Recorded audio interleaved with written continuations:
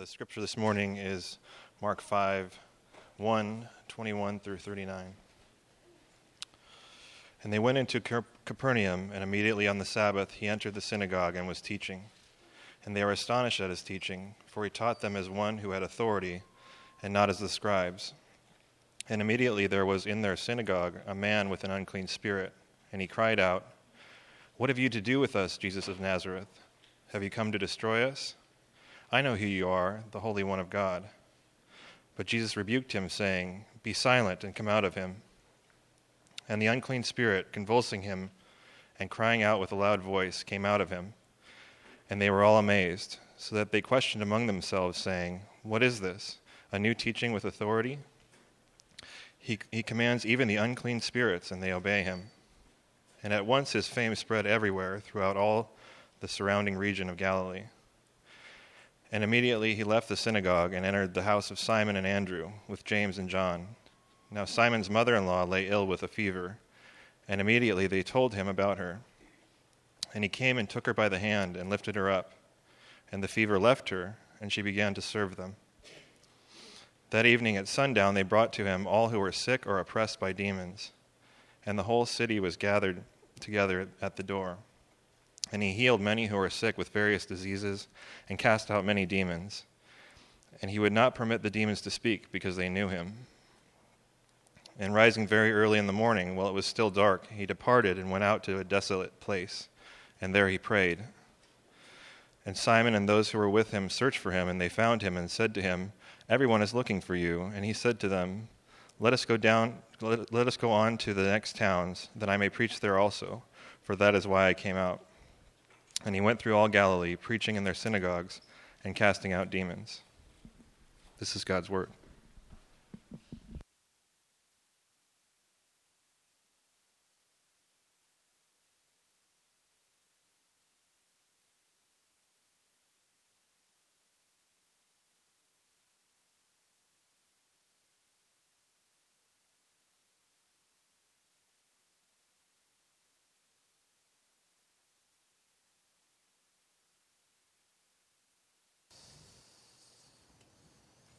So what we just read, just heard read, I think that's from the Gospel of Mark in chapter 1, tells us what the life of Jesus looked like. What would a whole day, 24 hours, not with Jack Bauer, but 24 hours, a snapshot of what would it look like to be walking with Jesus, to be around him, to be near him, to see what he does and how he does it, what his life looked like. That's what we're given here.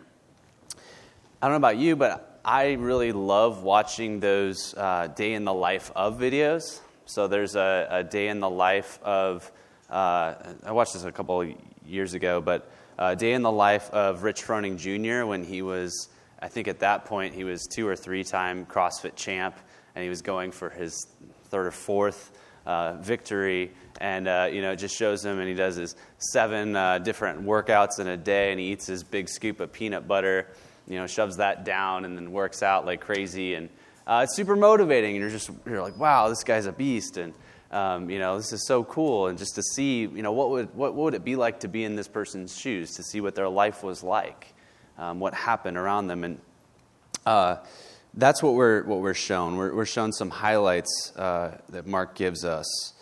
Maybe you've watched something like the Rich Froning Jr. videos, Day in the Life of, that gives you a snapshot. But we see, and someone who's not here, who I was hoping who would be to hear this, but I'm sure that there's someone among us who would have loved to watch a Day in the Life of Taylor Swift.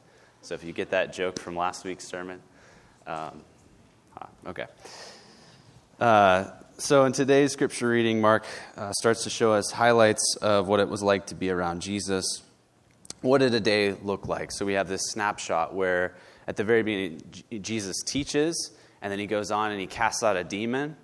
And then the next thing we read, he heals, and then Jesus prays. And that's this 24-hour, snapshot of what a day in the life of Jesus looked like. So Jesus teaches. This is the first highlight Mark gives us. And the first thing he shows us is is what happens when Jesus shows up to your church. This is the kind of thing that would happen, Jesus comes and he enters this church. Now, churches in this time were not called churches. They were called synagogues. Judaism was still the reigning religion, and Jewish people would meet not on Sunday like we do because Jesus rose from the dead on Sunday, but they would meet on Saturday, which was the Sabbath, right, the Jewish Sabbath. So Mark 1, verse 21 says, "And they went into Capernaum, and immediately on the Sabbath he entered the synagogue and he was teaching. And they were astonished at his teaching, for he taught them as one who had authority and not as the scribes."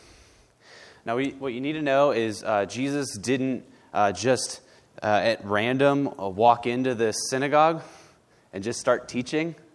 What you need to know is he was invited. It was a common practice for local synagogues to invite a guest to come teach.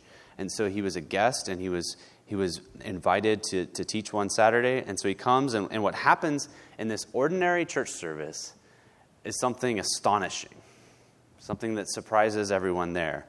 And now what was surprising is not what he taught them.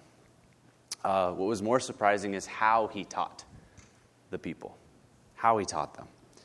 So the way he opened up the scriptures to them was unlike anyone else they'd ever heard, at least recently.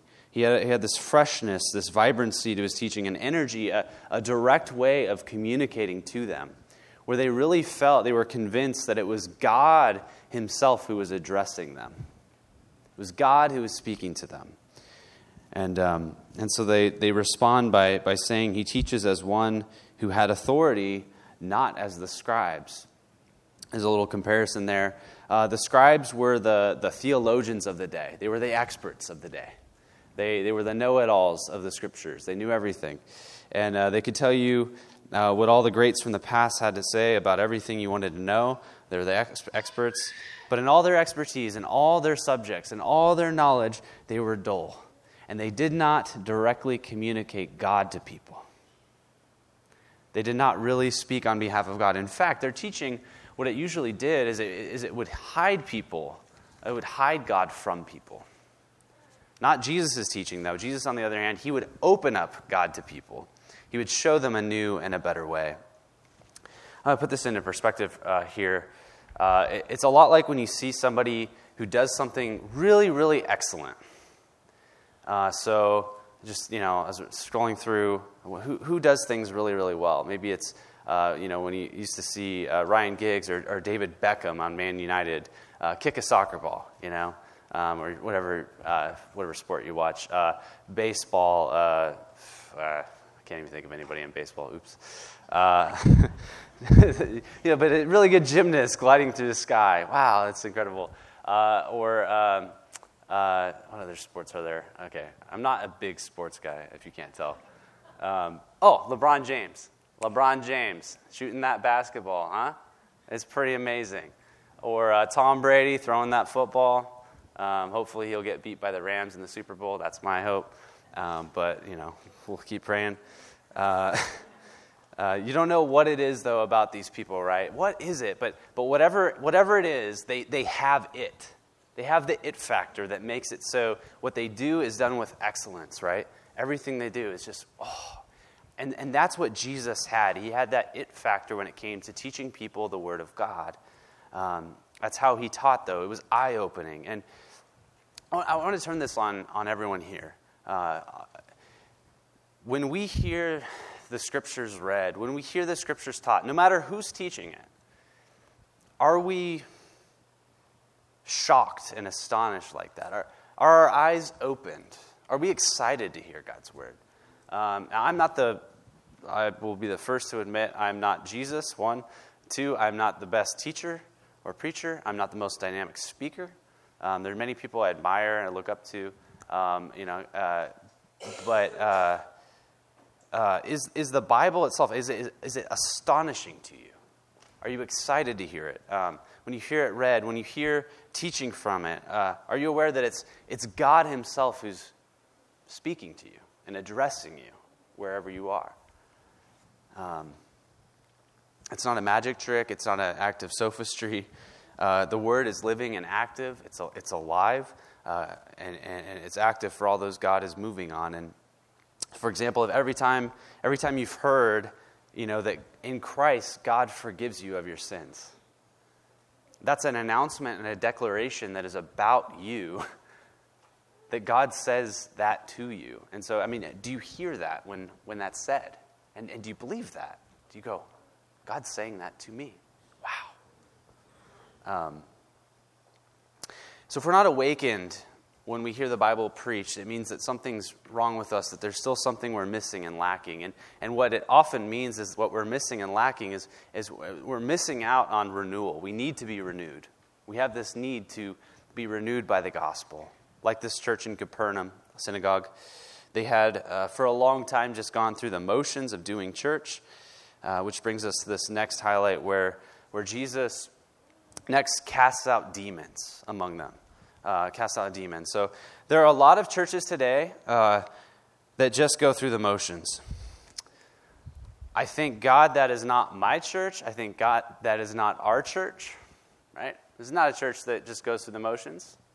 You're all not going through the motions right now, right? No motion. Lots of motion, but no motions. We're not going through the motions. This church is woke, right? Everybody, amen? Amen. Yeah, see, let's get amen. We're getting better on the amen factor. But a lot of churches are more like morgues, right? They kind of just go through the motions. You show up, you sit in the pew, you go through the routine, and then you go home, watch football. That's what you do. And I'm not talking about music style here. I don't mean fog machines and lights are going to fix that problem. What I'm saying is many churches are spiritually dead. Okay, spiritually dead. Like this church in Capernaum was. So spiritually dead, so not woke, but so slept, right? That should be a word. Is that a word? So slept, they're sleeping, that there was a demon-possessed man in the middle of a church service, right? Demon-possessed man, middle of a church service, every week, and nobody noticed, nobody cared, and the demons were not even bothered by the teaching that was coming out of that pulpit, ever, right? That's a problem. That's a big problem. That means Christ is not being preached there. That's a big issue. So look with me at verse 23. It says, "And immediately there was in their synagogue a man with an unclean spirit, and he cried out," verse 24, "What have you to do with us, Jesus of Nazareth? Have you come to destroy us? I know who you are, the Holy One of God." But Jesus rebuked him, saying, "Be silent and come out of him." And the unclean spirit, convulsing him and crying out with a loud voice, came out of him. And they were all amazed, so that they questioned among themselves, saying, "What is this? A new teaching with authority. He commands even the unclean spirits, and they obey him."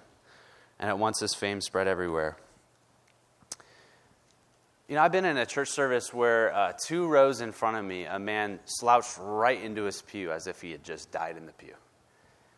I've been in a church service where a man was convulsing on the floor, was having a seizure in the middle of the service. And I've been in a church service where I was yanked out. Actually, I was sitting in the pew, or sitting in the seat, just like everybody here. And all of a sudden, somebody tapped me on the shoulder, grabbed me really, and I turn around and run, basically, because your son's choking on a pretzel, suffocating on a little pretzel, got stuck in his throat. And every single time, let me tell you, every single time something like that happens in a church service, right, the atmosphere changes, right? The mood changes. That's what happens. So in this case, in Capernaum, in this church in a synagogue, what happened and what was going on is a man was rudely shouting, interrupted the flow of the service, right? Rudely shouting loudly, kind of in your face, punch you in the face, kind of a violent, aggressive kind of mood. Not like a screaming child. Those are welcome. We want the sounds of children in this church. I'm not bothered by that. That's totally different from this aggressive interruption of this demon-possessed man. Any Lord of the Rings fans? There's got to be some. Couple.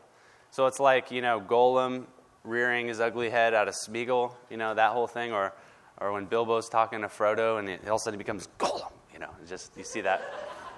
Yeah, some people are fans. Look at that. Wow. So that's the kind of thing, though, that Mark's describing here. This mood shifts. The atmosphere changes. Things get violent. And everyone's staring at Jesus going, what is this teacher going to do? What's this guest preacher going to do here? How's he going to react to all this? And people are frozen. This demon, which was a created but fallen angel that's rebelled against God, it screams, "Have you come to destroy us?" It says to Jesus. And then it says, "I know who you are." Now, in the ancient world, saying "I know who you are" was a way to exercise dominion, authority over somebody else or something else, right? It was that phrase there is a way of trying to subdue your enemy. And so that's what this demon was already trying to do when he says that. And Jesus doesn't let him do that, right? He simply says with full authority and simplicity, he says, "Be silent and come out of him." That's it. That's all he has to say.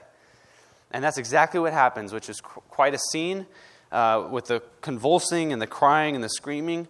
But that's what happened. Even demons obey and shudder at the voice of the Son of God, at Jesus. Now look, we're all moderns, and what I mean by that is we all have a very hard time with the supernatural.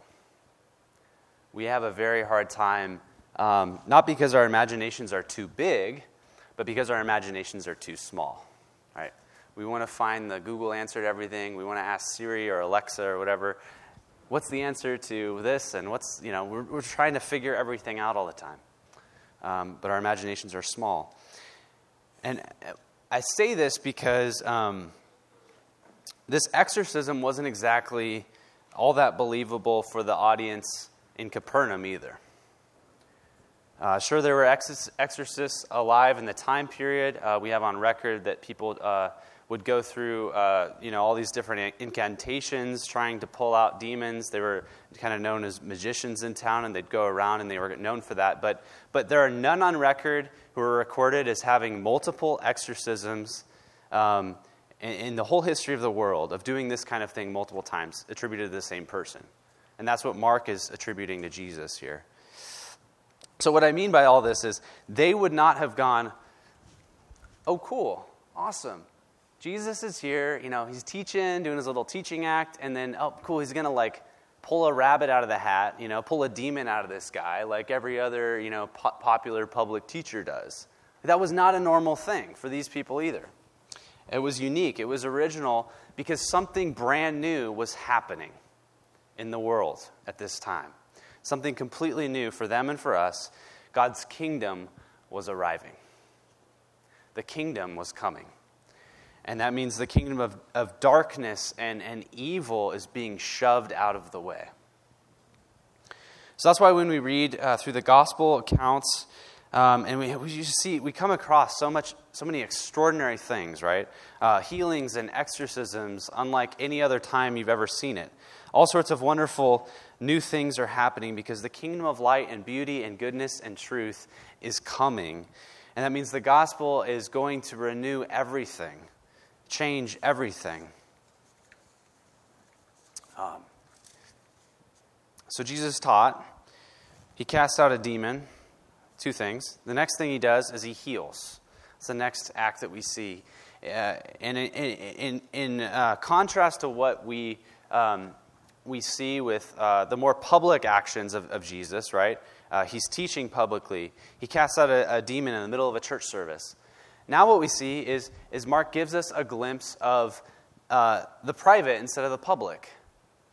So Jesus didn't just go around healing in front of large crowds of people. He was the same compassionate, loving, caring, concerned individual in public that he was in private. He healed in front of lots of people, and he healed in front of few. And so it wasn't about the crowds. It wasn't about any of that. It was about what the kingdom of God looks like. See, God's kingdom is going to bring cosmic renewal, big scale, but also individual renewal. A gospel that's for the whole world, and a gospel that's for me also. And so what I'm trying to say with this is Jesus Christ is the king of the kingdom, and he's even king over our living rooms. He exercises dominion and lordship and authority over every single square inch of the entire world and cosmos. That's how big, how good the gospel is. Verse 29. And immediately he left the synagogue. He entered the house of Simon and Andrew with James and John. Verse 30. Now Simon's mother-in-law lay ill with a fever, and immediately they told him about her. And he came and took her by the hand and lifted her up, and the fever left her, and she began to serve them. So Simon is a man who will later come to find out his name is Peter. In the Greco-Roman world at this time, people often had two names. My other name, by the way, is Burton. It's another story. You can ask me some other day. There you go. But they often had two names. So Peter is who Simon's referring to. So Jesus takes Peter's mother-in-law's hand, pulls her off her bed. By the way, Peter had a wife and a mother-in-law. So I don't know if you knew that, but this is how we know. So Jesus takes her hand, pulls her off her bed, and she suddenly becomes totally fine, right? She's healed. She's feeling so well that she even makes them a meal, right? Like ready to get back to work, get back and doing my thing. And so right here we catch this glimpse of the kind of kingdom that this king, Jesus, is bringing. It's not an imaginary kingdom. It's not a kingdom where it's just for our minds or just for our hearts, that just those parts of our bodies are renewed, but everything is renewed. It's a kingdom that doesn't just make us feel better about tomorrow, as some people think Christians believe, it's good that you believe in a God up above, and that I'm sure that's comforting for you. No, it's not just comforting for me. It's the truth, right? It's reality. And God is going to renew us from head to toe, inside and out, and make us fully renewed. Where Peter's mother-in-law went from being bedridden, almost dead, and was able to get up and walk and start to serve and love her neighbor. Might not sound all that cool if you're a healthy individual, but one day every single one of us gets sick, and then all of a sudden, that kind of renewal sounds pretty awesome, doesn't it? A healing that is cosmic and complete and personal.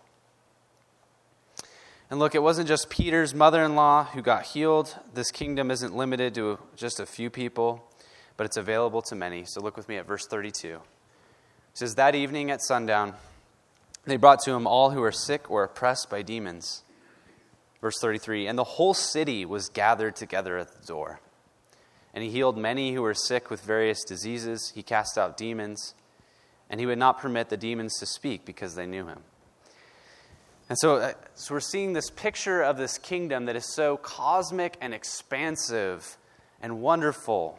It's a kingdom that Jesus is bringing, where the gospel renews our lives, our communities, and our cities. It's total. The whole city couldn't wait to find healing in this Jesus. But I want to note a problem. So many of these people were under tyranny and oppression. So many of these people were being led into captivity by the religious experts of the day. So notice in verse 32, Mark says, and this is an important detail, he says, that evening at sundown. That evening at sundown.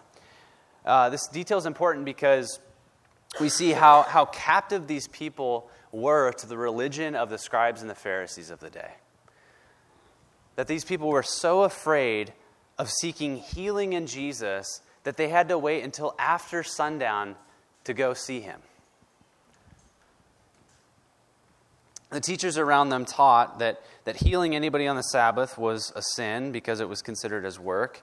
These were teachers who had no power like Jesus to heal, but they sure exercised and exerted their power to bind up people with their religious rules.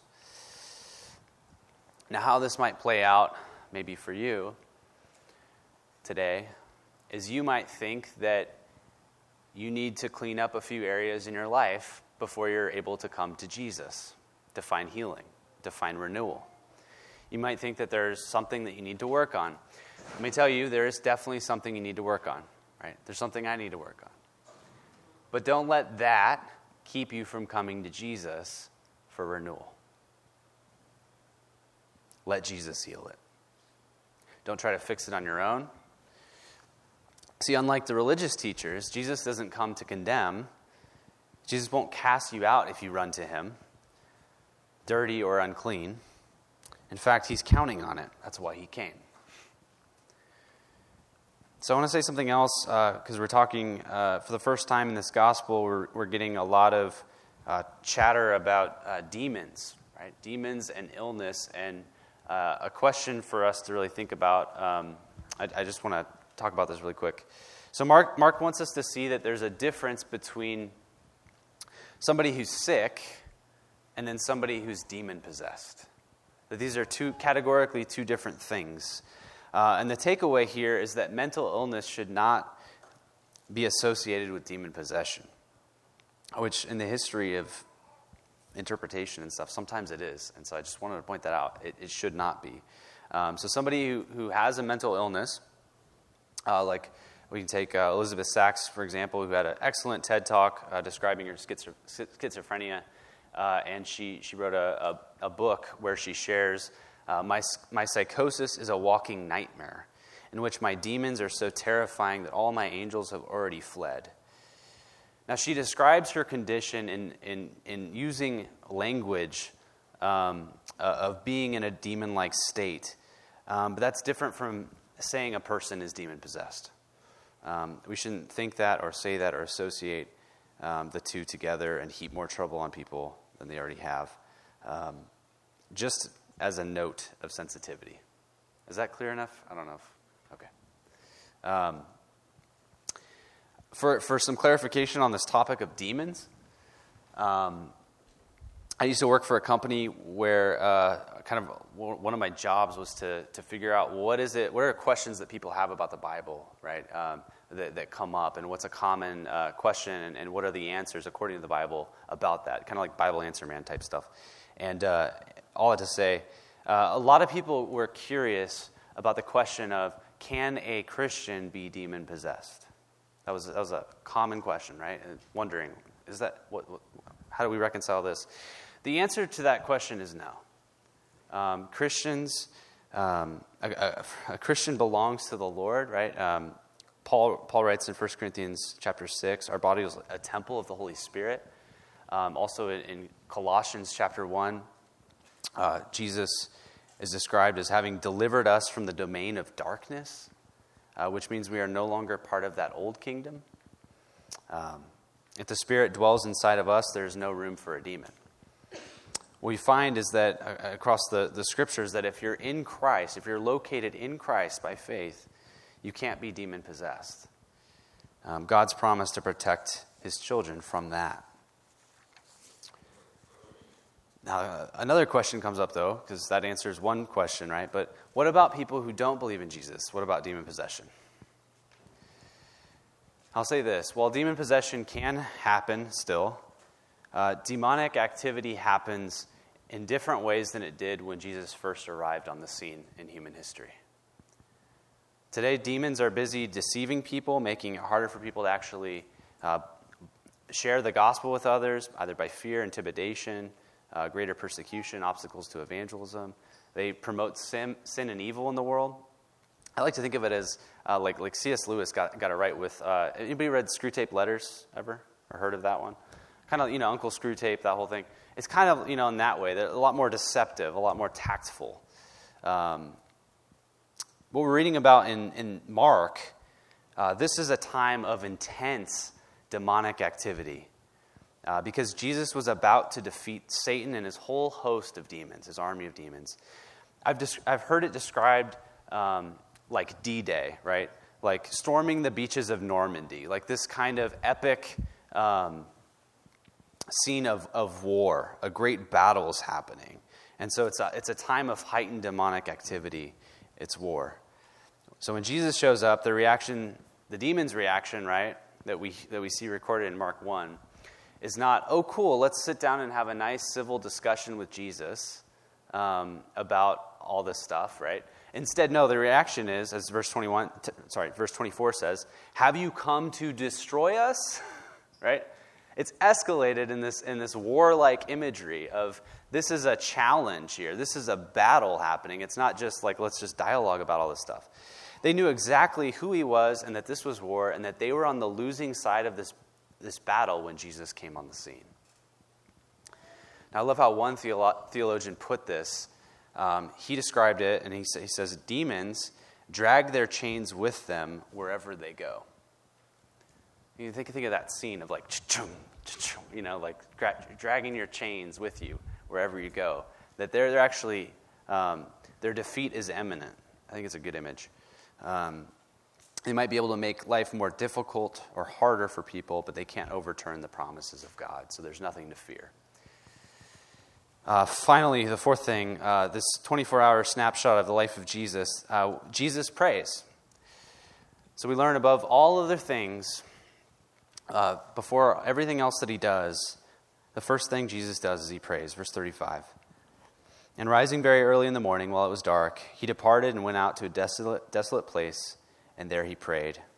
And Simon and those who were with him searched for him, and they found him and said to him, everyone's looking for you. And he said to them, let us go on to the next towns, that I may preach there also, for that's why I came out. And he went throughout all Galilee, preaching in their synagogues, casting out demons. So the last thing that Jesus does here is what few of us might expect for a popular new religious figure to do. All right? At the height of his popularity, most people will just ride the wave, not Jesus. Right? He goes off to a desolate place, and he gets back after he prays. When he comes back, he's like, let's go to the next town. Let's go to the next town. Let's go to the next town. I have work to do. Right? It's not about my popularity. His leadership style is different. His source of power is different. The kingdom he's bringing is so different from the kind of worldly kingdoms that the disciples are already being captivated by and concerned for. Jesus, come. Everybody wants to see you. Man, they loved how you healed that guy. Oh, that was so cool how you cured that demon-possessed man. And Jesus is not concerned with that stuff. Right? As if the Christ who was sent by God to save sinful man cares about what everyone else thinks. His whole life, for every minute of every day, was patterned after pleasing his Father who art in heaven. Why? So he could serve us. Why? So he could suffer for us. Why? So he could save us. This is a day in the life of Jesus. And really, at the heart of it, what this day in the life of Jesus shows us and is trying to tell us is that life in Jesus will always and ultimately look like this. That the kind of kingdom that King Jesus is bringing is a kingdom of healing. It's a kingdom of power, certainly, but it's a kingdom of goodness and truth and beauty. A kingdom of renewal, right? Where the sick are made well, where the weak are made strong, where brokenness, suffering, pain, death are no more. And so what a day in the life of Jesus shows us is what the kingdom of God will be like if you come to Jesus, if you believe in Jesus. This day, this 24-hour day will become your reality in Christ if you believe in him. Let's pray.